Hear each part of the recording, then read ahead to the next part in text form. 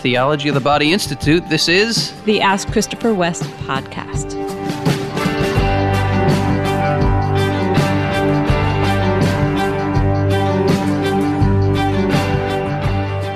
Welcome back, everybody, to the Ask Christopher West podcast. I am with the most awesome woman in the world, my wife, Wendy. I don't know about that, but I'm happy to be here with you. You're all. awesome to me. Thank you. You're the most awesome woman in the world to me. Thank you, and you're the most awesome man to me. So that's thank you. A great gift, and we thank the Lord for that. And I thank Him for you. One of the things that struck me about you early in getting to know you, I can remember so clearly, we were on this walk, this little hike in the woods, and you saw a tree that looked really fun to climb, and you just didn't resist at all. Just like, here you were, I don't know what, 25 years old. Yeah. You just scrambled up this tree trunk with abandon and got yourself up there, and then suddenly it was a little bit confusing as to how you were going to get down. I remember looking at you in that predicament and thinking, he's just this eternal boy thing just was so endearing. Eternus, right, is that the Latin? So I just... Not to be confused with puper eternus. You've done many adventurous things, and I don't know if you have any fun adventure activities from the past that you'd want to tell us about. Well, I have jumped out of airplanes. Let's see, I've done it 3 times. And the first 2 times it's called a static line jump. Okay. Where the ripcord is connected inside the airplane. So when you leap, you only have like 3 seconds of free fall. Okay. And then the chute opens. And it's a big military chute.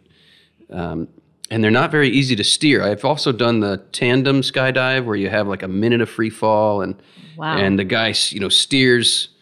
It's one of those more rectangle parachutes that they can steer really well. But the old military chutes I jumped with first, you really can't steer them all that well.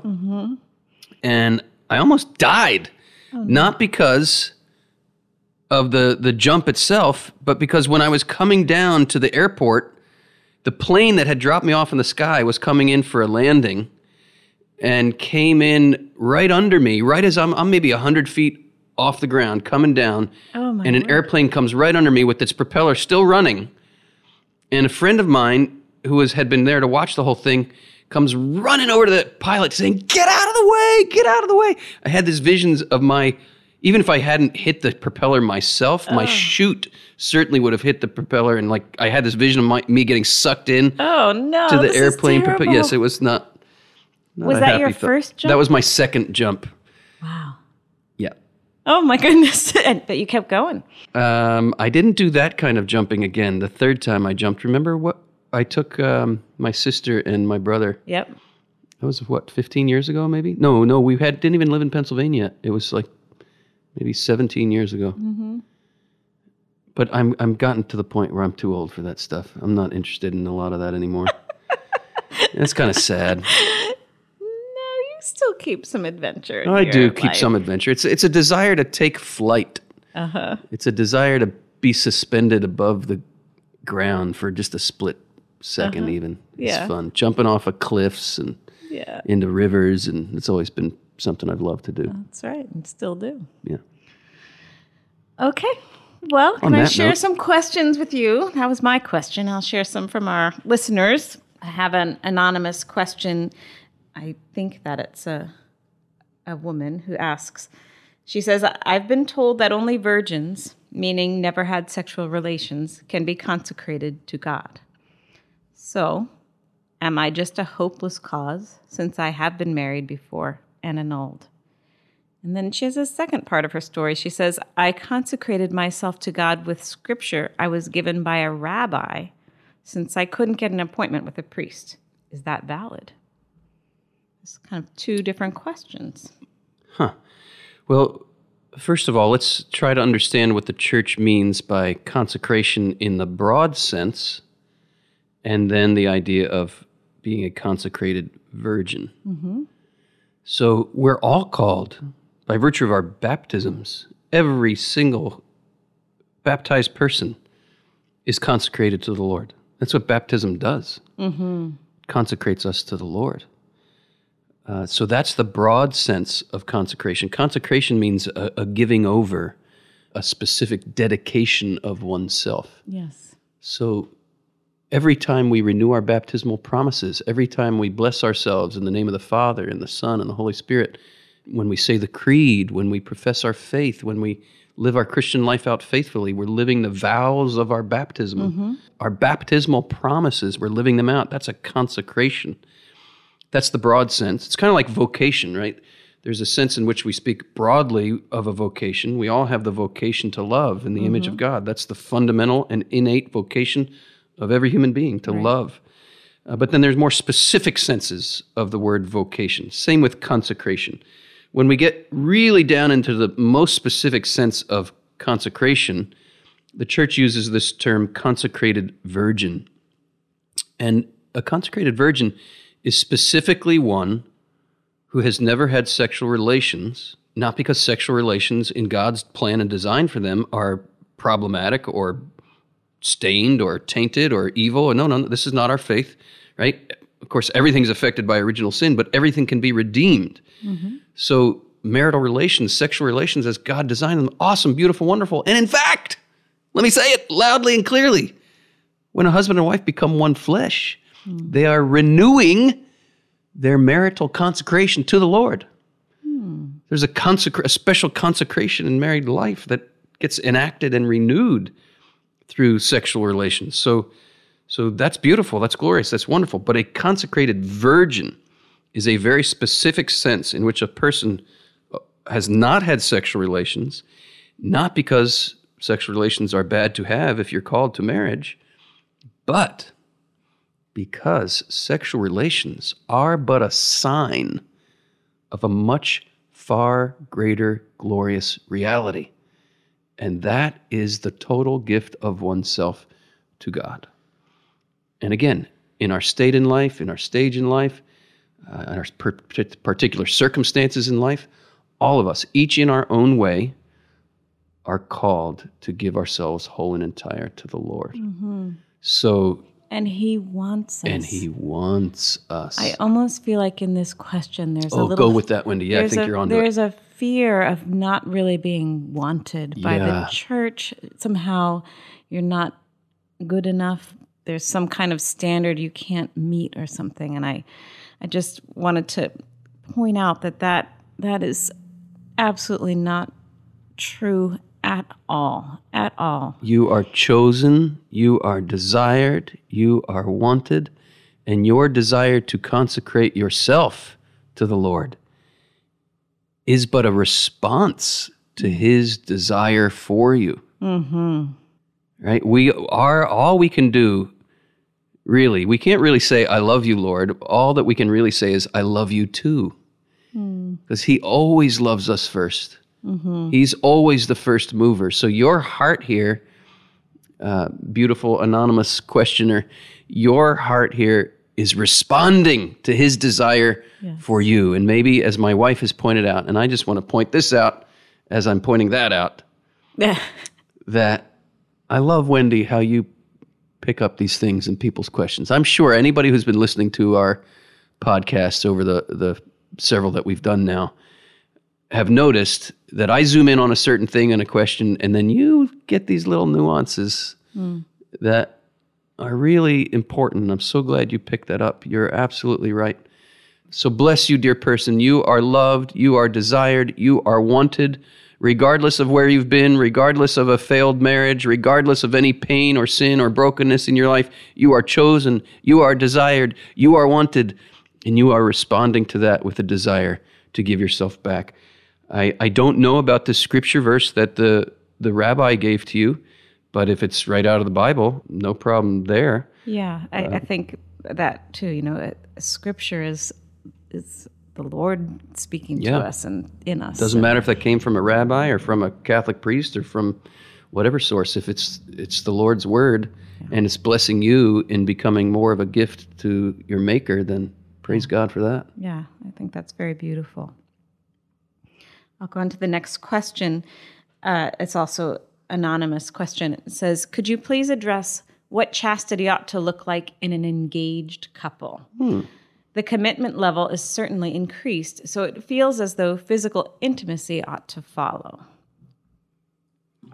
I think you're right with, I don't want to just say that without some qualification, but yes, affection is appropriate in as much as it corresponds to the real state of your relationship. And there is a commitment of sorts that has been exchanged between an engaged couple that is different than a dating couple. It's different than certainly a first date, but it's also different than the marriage commitment. So let's not confuse the idea that, well, we're committed to getting married. It's just a couple months away. What's the big deal? I remember actually an engaged couple at one of our marriage preps probably 20 years ago, Wendy, who said to me, and I always, with love, they all know by this time in the weekend that I love them and I'm not here to scold or shame them.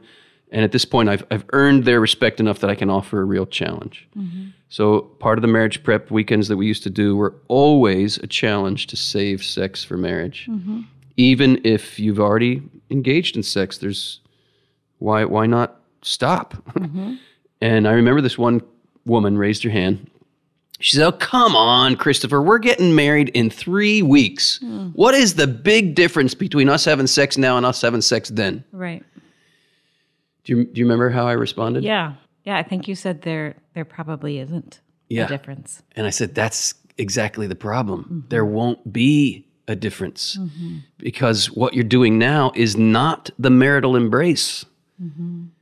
And what you'll be doing in 3 weeks, just standing at an altar, is not suddenly going to change the character of what you're doing. You used to say it's not like a magic wand. Yeah. There's no magic wand. There's no magic trick on the wedding day that suddenly makes what you're doing in bed together true, good, and beautiful. It's only true, good, and beautiful if you are really and truly expressing and renewing your wedding vows. Now, on the one hand, let me back up here, just for the listeners who may not be familiar with theology of the body and the way I unfold it and teach it. I'll never forget the first time reading Theology of the Body when this started to come together for me. That John Paul II expressed, this is not a direct quote, but in so many words, he says, sexual intercourse is meant to be where the words of the wedding vows become flesh. You are meant to be expressing with your bodies what you committed to at the altar, to give yourself freely, totally, faithfully, and fruitfully. When I learned sexual intercourse is meant to be a renewal of wedding vows with the language of your body, that's what really rocked my world. And everything that I had been taught growing up started to click because now I had the why behind the what. Well, it makes sense if sex is meant to be renewal of wedding vows, why you shouldn't be having sex if you haven't exchanged wedding vows. You'd be saying something with your bodies that isn't true. This is the glory. Sex is so awesome and so potent and powerful that what it means, or what it's meant to mean, is I'm totally yours. I will never leave you. I will never forsake you. I give myself to you freely and for the rest of my life because you're worth it, because your dignity is that great and my dignity is that great. When you realize that the depth of the value of the person and what you're saying when you give your body in that profound way, you don't want to violate that. You don't want to lie to one another. If you're having sex and you're not renewing wedding vows, you're speaking lies. Even if you're married, right? Just getting married doesn't suddenly make it good. So again, all of this to rewind and say, I remember saying to this couple, she was saying, what's the big difference between us having sex now and us having sex in 3 weeks when we get married? Well, that's the problem. There's not going to be a difference. You've been trained not in renewing wedding vows, but you've been trained just in exchanging pleasure. And now you're going to do the same thing when you're married.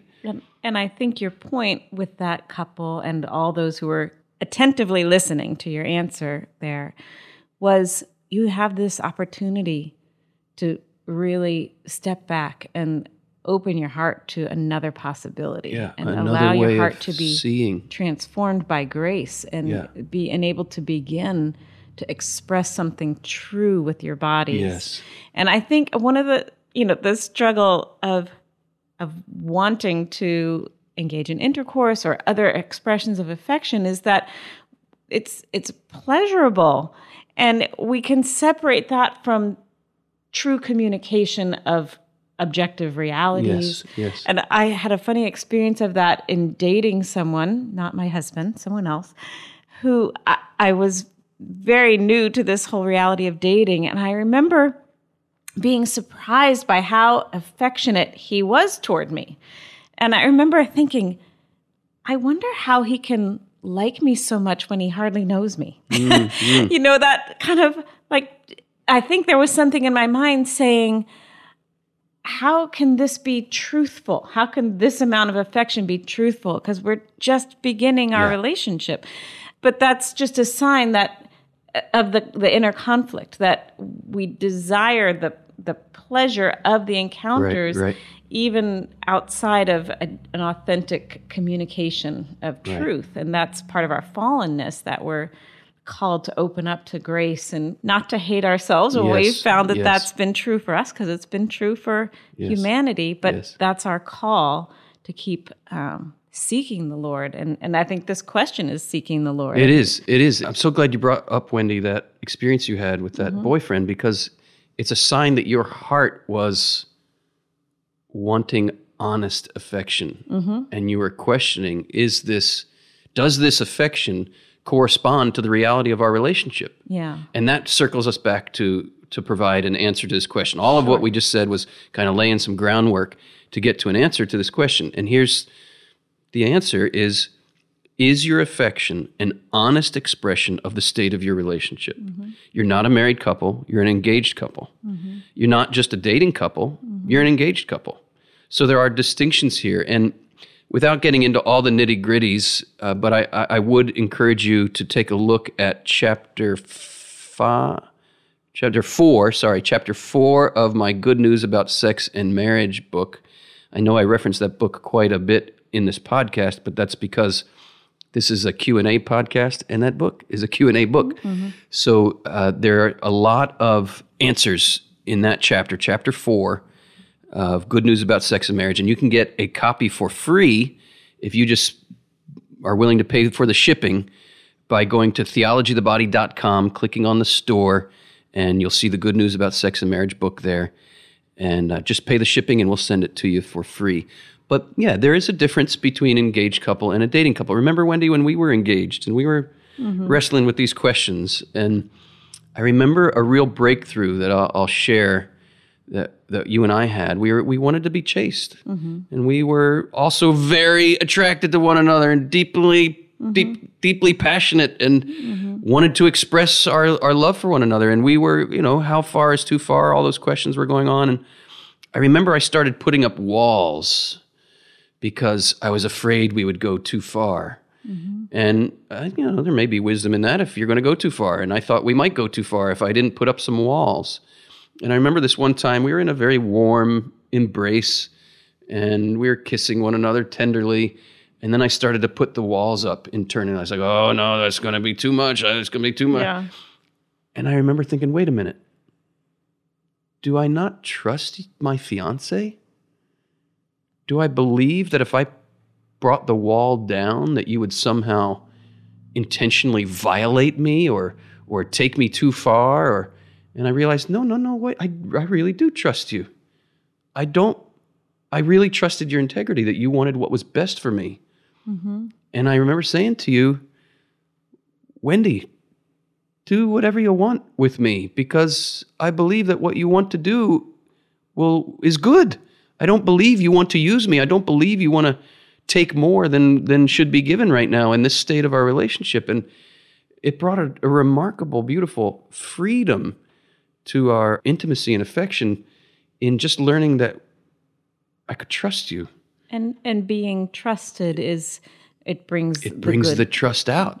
When someone says, I trust you, you want to demonstrate that you're trustworthy. Worthy of the trust. Now, let me say this is a big qualifier. My fiance was really trustworthy. If your fiance is not, I might question why you want to marry someone who's not trustworthy. But we all have weaknesses here, too. We have to be aware of one another's weaknesses. And we don't want to put someone we love in a place of an occasion of sin, right? To use an old-fashioned Catholic expression. At the same time, I have to say this, there is a danger in a certain mentality, and it's prevalent and it's dangerous. It's the idea that you chain yourself to this tree and I'll chain myself to this tree until we get married so that we won't sin, right? Well, there's a real problem with this mentality. The problem is the way we can come to conceive of the wedding night. Oh, now we're allowed to cut the chains loose. And we just jump on each other like animals who can't control themselves. This is not the marital embrace. I often say to engaged couples, if you can't be alone together the day before you got married and not sin, if you can't be alone together and express intimate embraces and affection for one another that does not lead you to sin, there's no magic trick, as I said earlier, on the wedding day that suddenly makes what you're going to do that night holy and beautiful. There's a real culture of chastity that needs to be cultivated. What does the word chastity mean?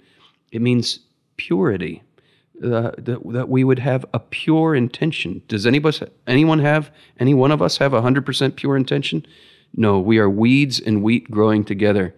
And that shouldn't stifle us, but it should encourage us to be willing to expose our hearts and just recognize, okay, here's the wheat, but here are some weeds. And to be aware of that in the way we love and express our affection for one another. Any further thoughts from you, Wendy? No, I think that's helpful. And I think the further content in the book that you mentioned is really, gets into details that are helpful as well. I have a question here from Sierra. She starts with some affirmation. She says, learning about TOB honestly changed the course of my life. So thank you from the bottom of my heart. You are welcome, Sierra. Bless you, bless you, bless you.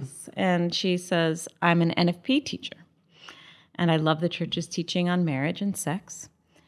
She says, I know many couples who use NFP who deeply struggle with it because they feel it's not fair due to long periods of abstinence or loss of libido for some women during the second half of the cycle.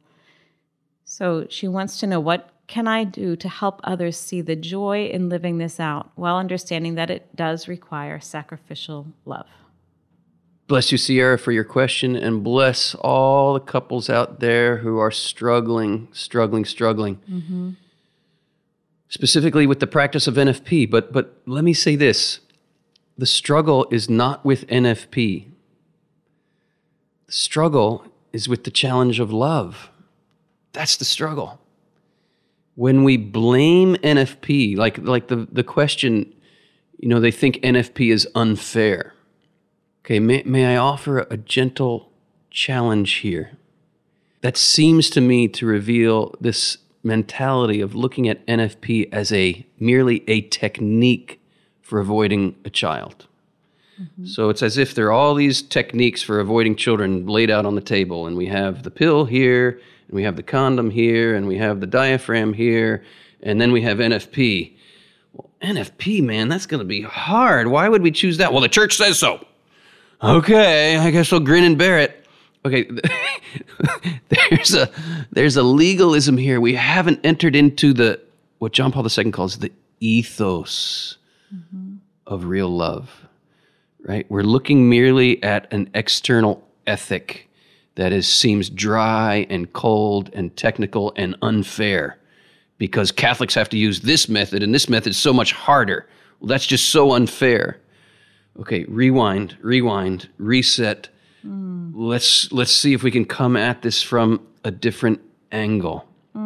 Yes, I feel all this. This is important stuff. I think really good question, really good, honest struggles. Yeah. The struggle here is not, again, I'll say it, it's not with NFP.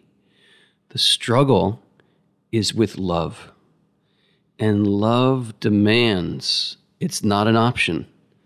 If it's going to be real love, it demands self-mastery of our sexual desires.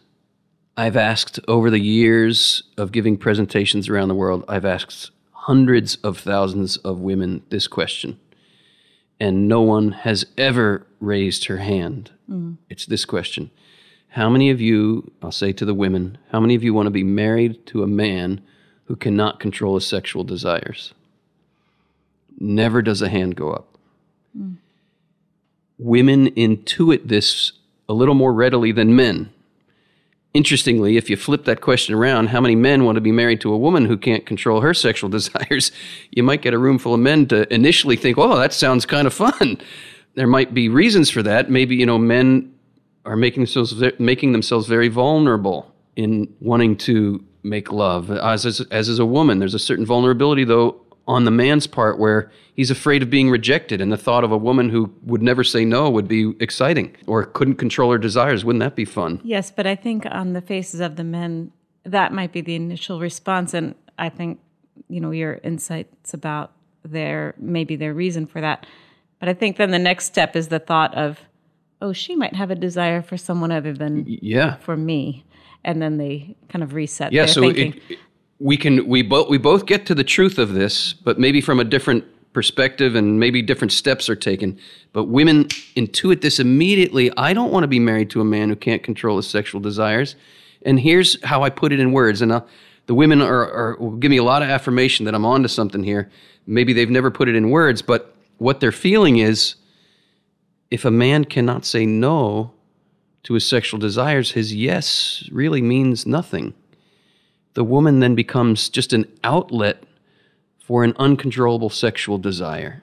Practicing natural family planning is not just a technique for avoiding a child. Practicing natural family planning, let's rewind for a minute and say, the call is self-mastery, whether you need to avoid a child or not. Mm-hmm. Whether you need to avoid pregnancy or not, every married couple is called to be master of every human being, not just every married couple.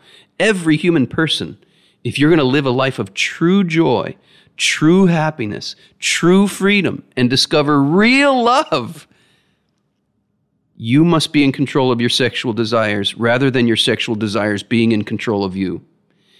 And I can speak to this journey. I know what it's like to be enslaved by my own desires. And here's what happens. I'm just speaking from the male perspective here because I'm a male. This is my journey. This is my experience. A man who cannot control his sexual desires will inevitably seek to control others to gratify those desires. He will become a manipulator. I've been there. I know what it's like to just try to manipulate someone to get what I want because I can't control my desires. My desires have had a grip on me to the point that I was enslaved. I didn't know how to love. Only one who is free, with what John Paul II calls the freedom of the gift, only such a person knows how to love. Natural family planning, the abstinence that is required of natural family planning, is really a test of our freedom. Why do we spay and neuter our dogs and cats? Why don't we just ask them to abstain? We spay and neuter our dogs and cats because they can't abstain. When we spay and neuter ourselves with contraception, we're really forfeiting our dignity as free creatures. Right? Freedom means I can say yes to something or I can say no. Again, if I can't say no, my yes is emptied of its sincerity.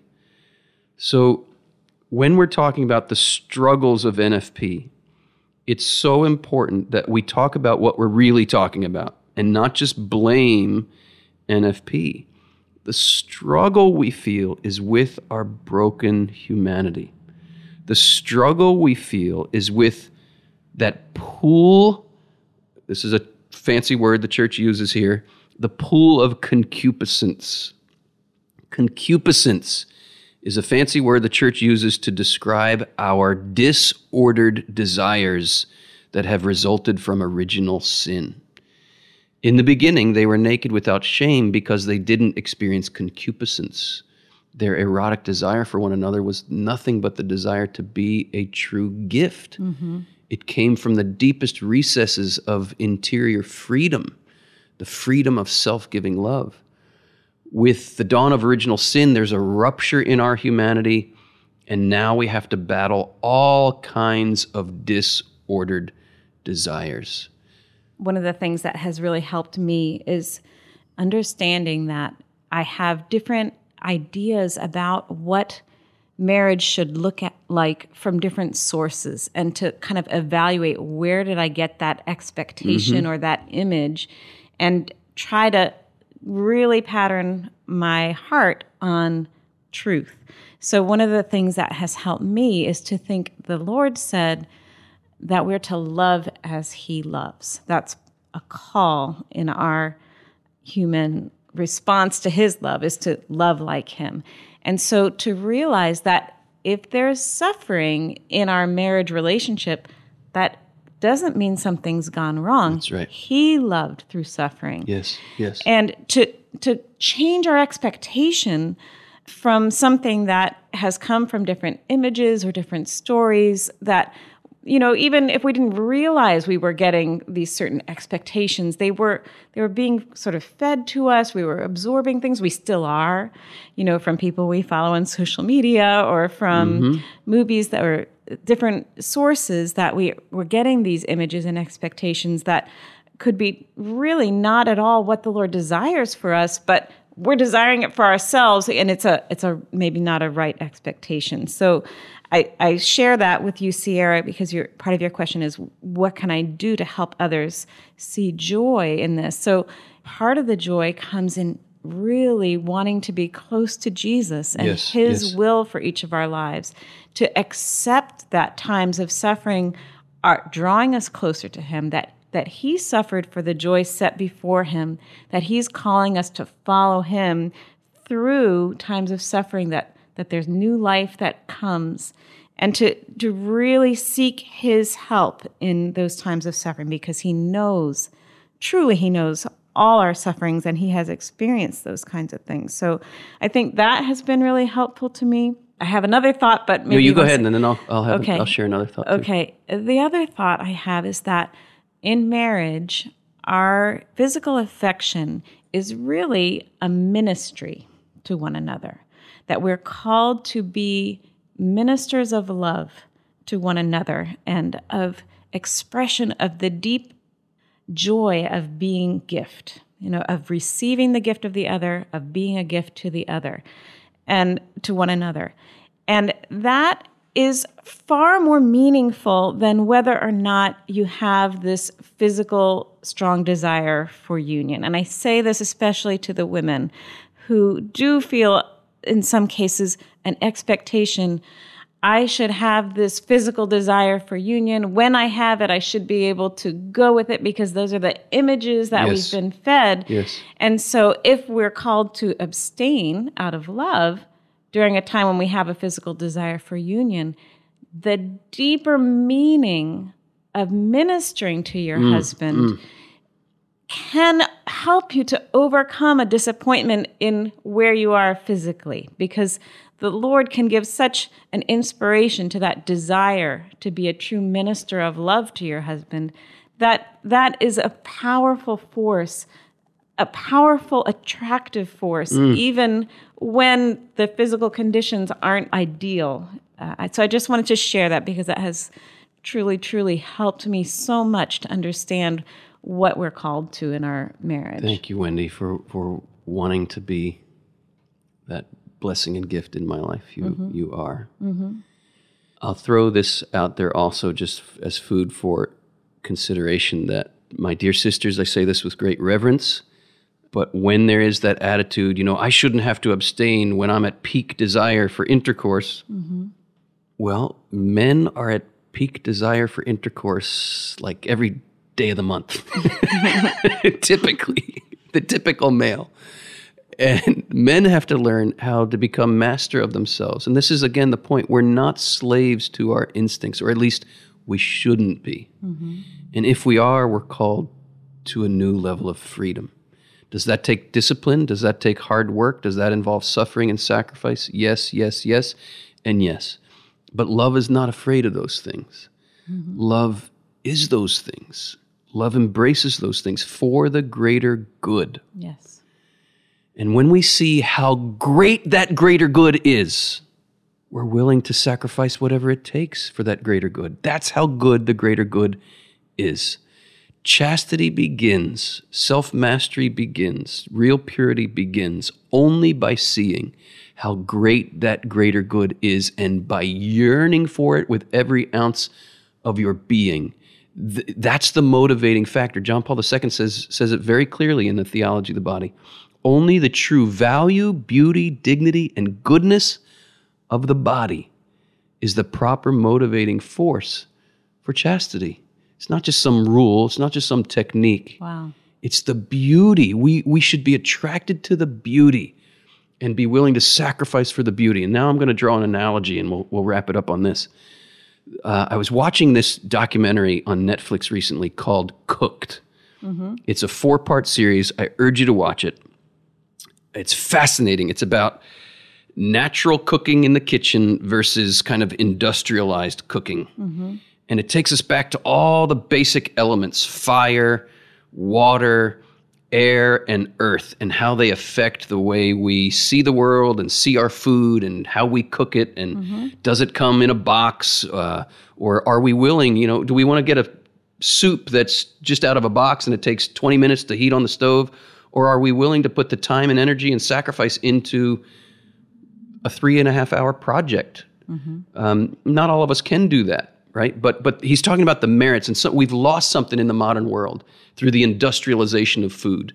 Now, the analogy only goes so far here because the industrialization of food is not, might be problematic in certain ways, but it's not sinful to prefer Kraft macaroni and cheese that takes 20 minutes to 3 hours to make your own homemade dish. Right, that's not a matter of sin. Mm-hmm. So the difference between natural family planning and contraception is this is a real moral difference. So the analogy only goes so far, but there are some profound parallels. And I actually was so impressed by this, I recorded it on my phone, and I'm going to play it right into the microphone here. They're pulling out a pot of soup here that they took about 3.5 hours to make, and listen to what they say.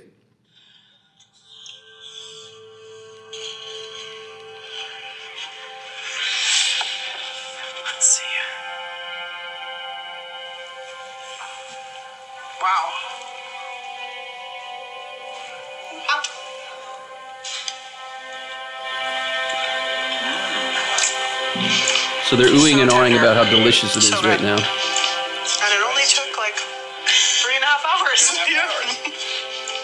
I don't want to lecture people into the kitchen. I want to lure them into the kitchen with pleasure. That's what brought me into the kitchen.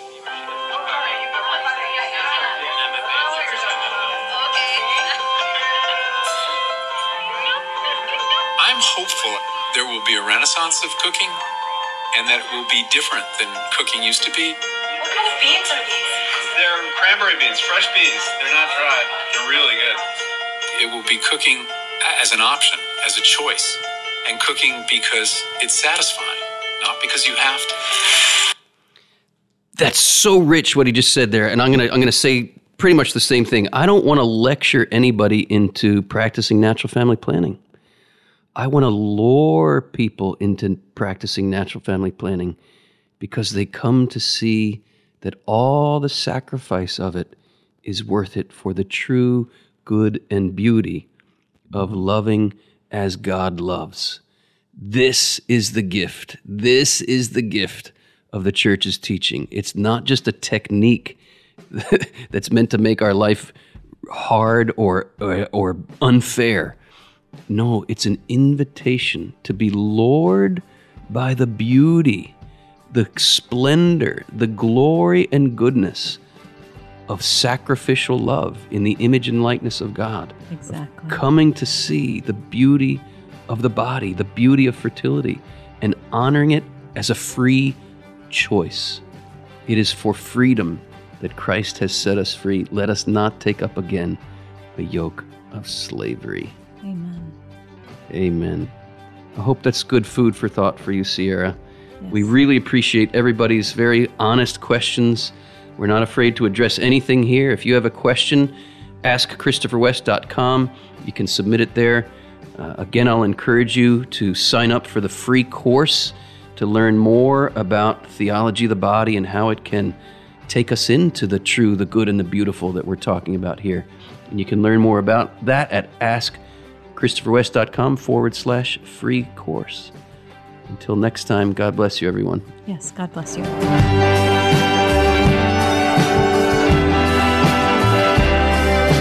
The Ask Christopher West podcast comes to you from the Theology of the Body Institute, with music by Mike Mangione and production by Sounder and Key.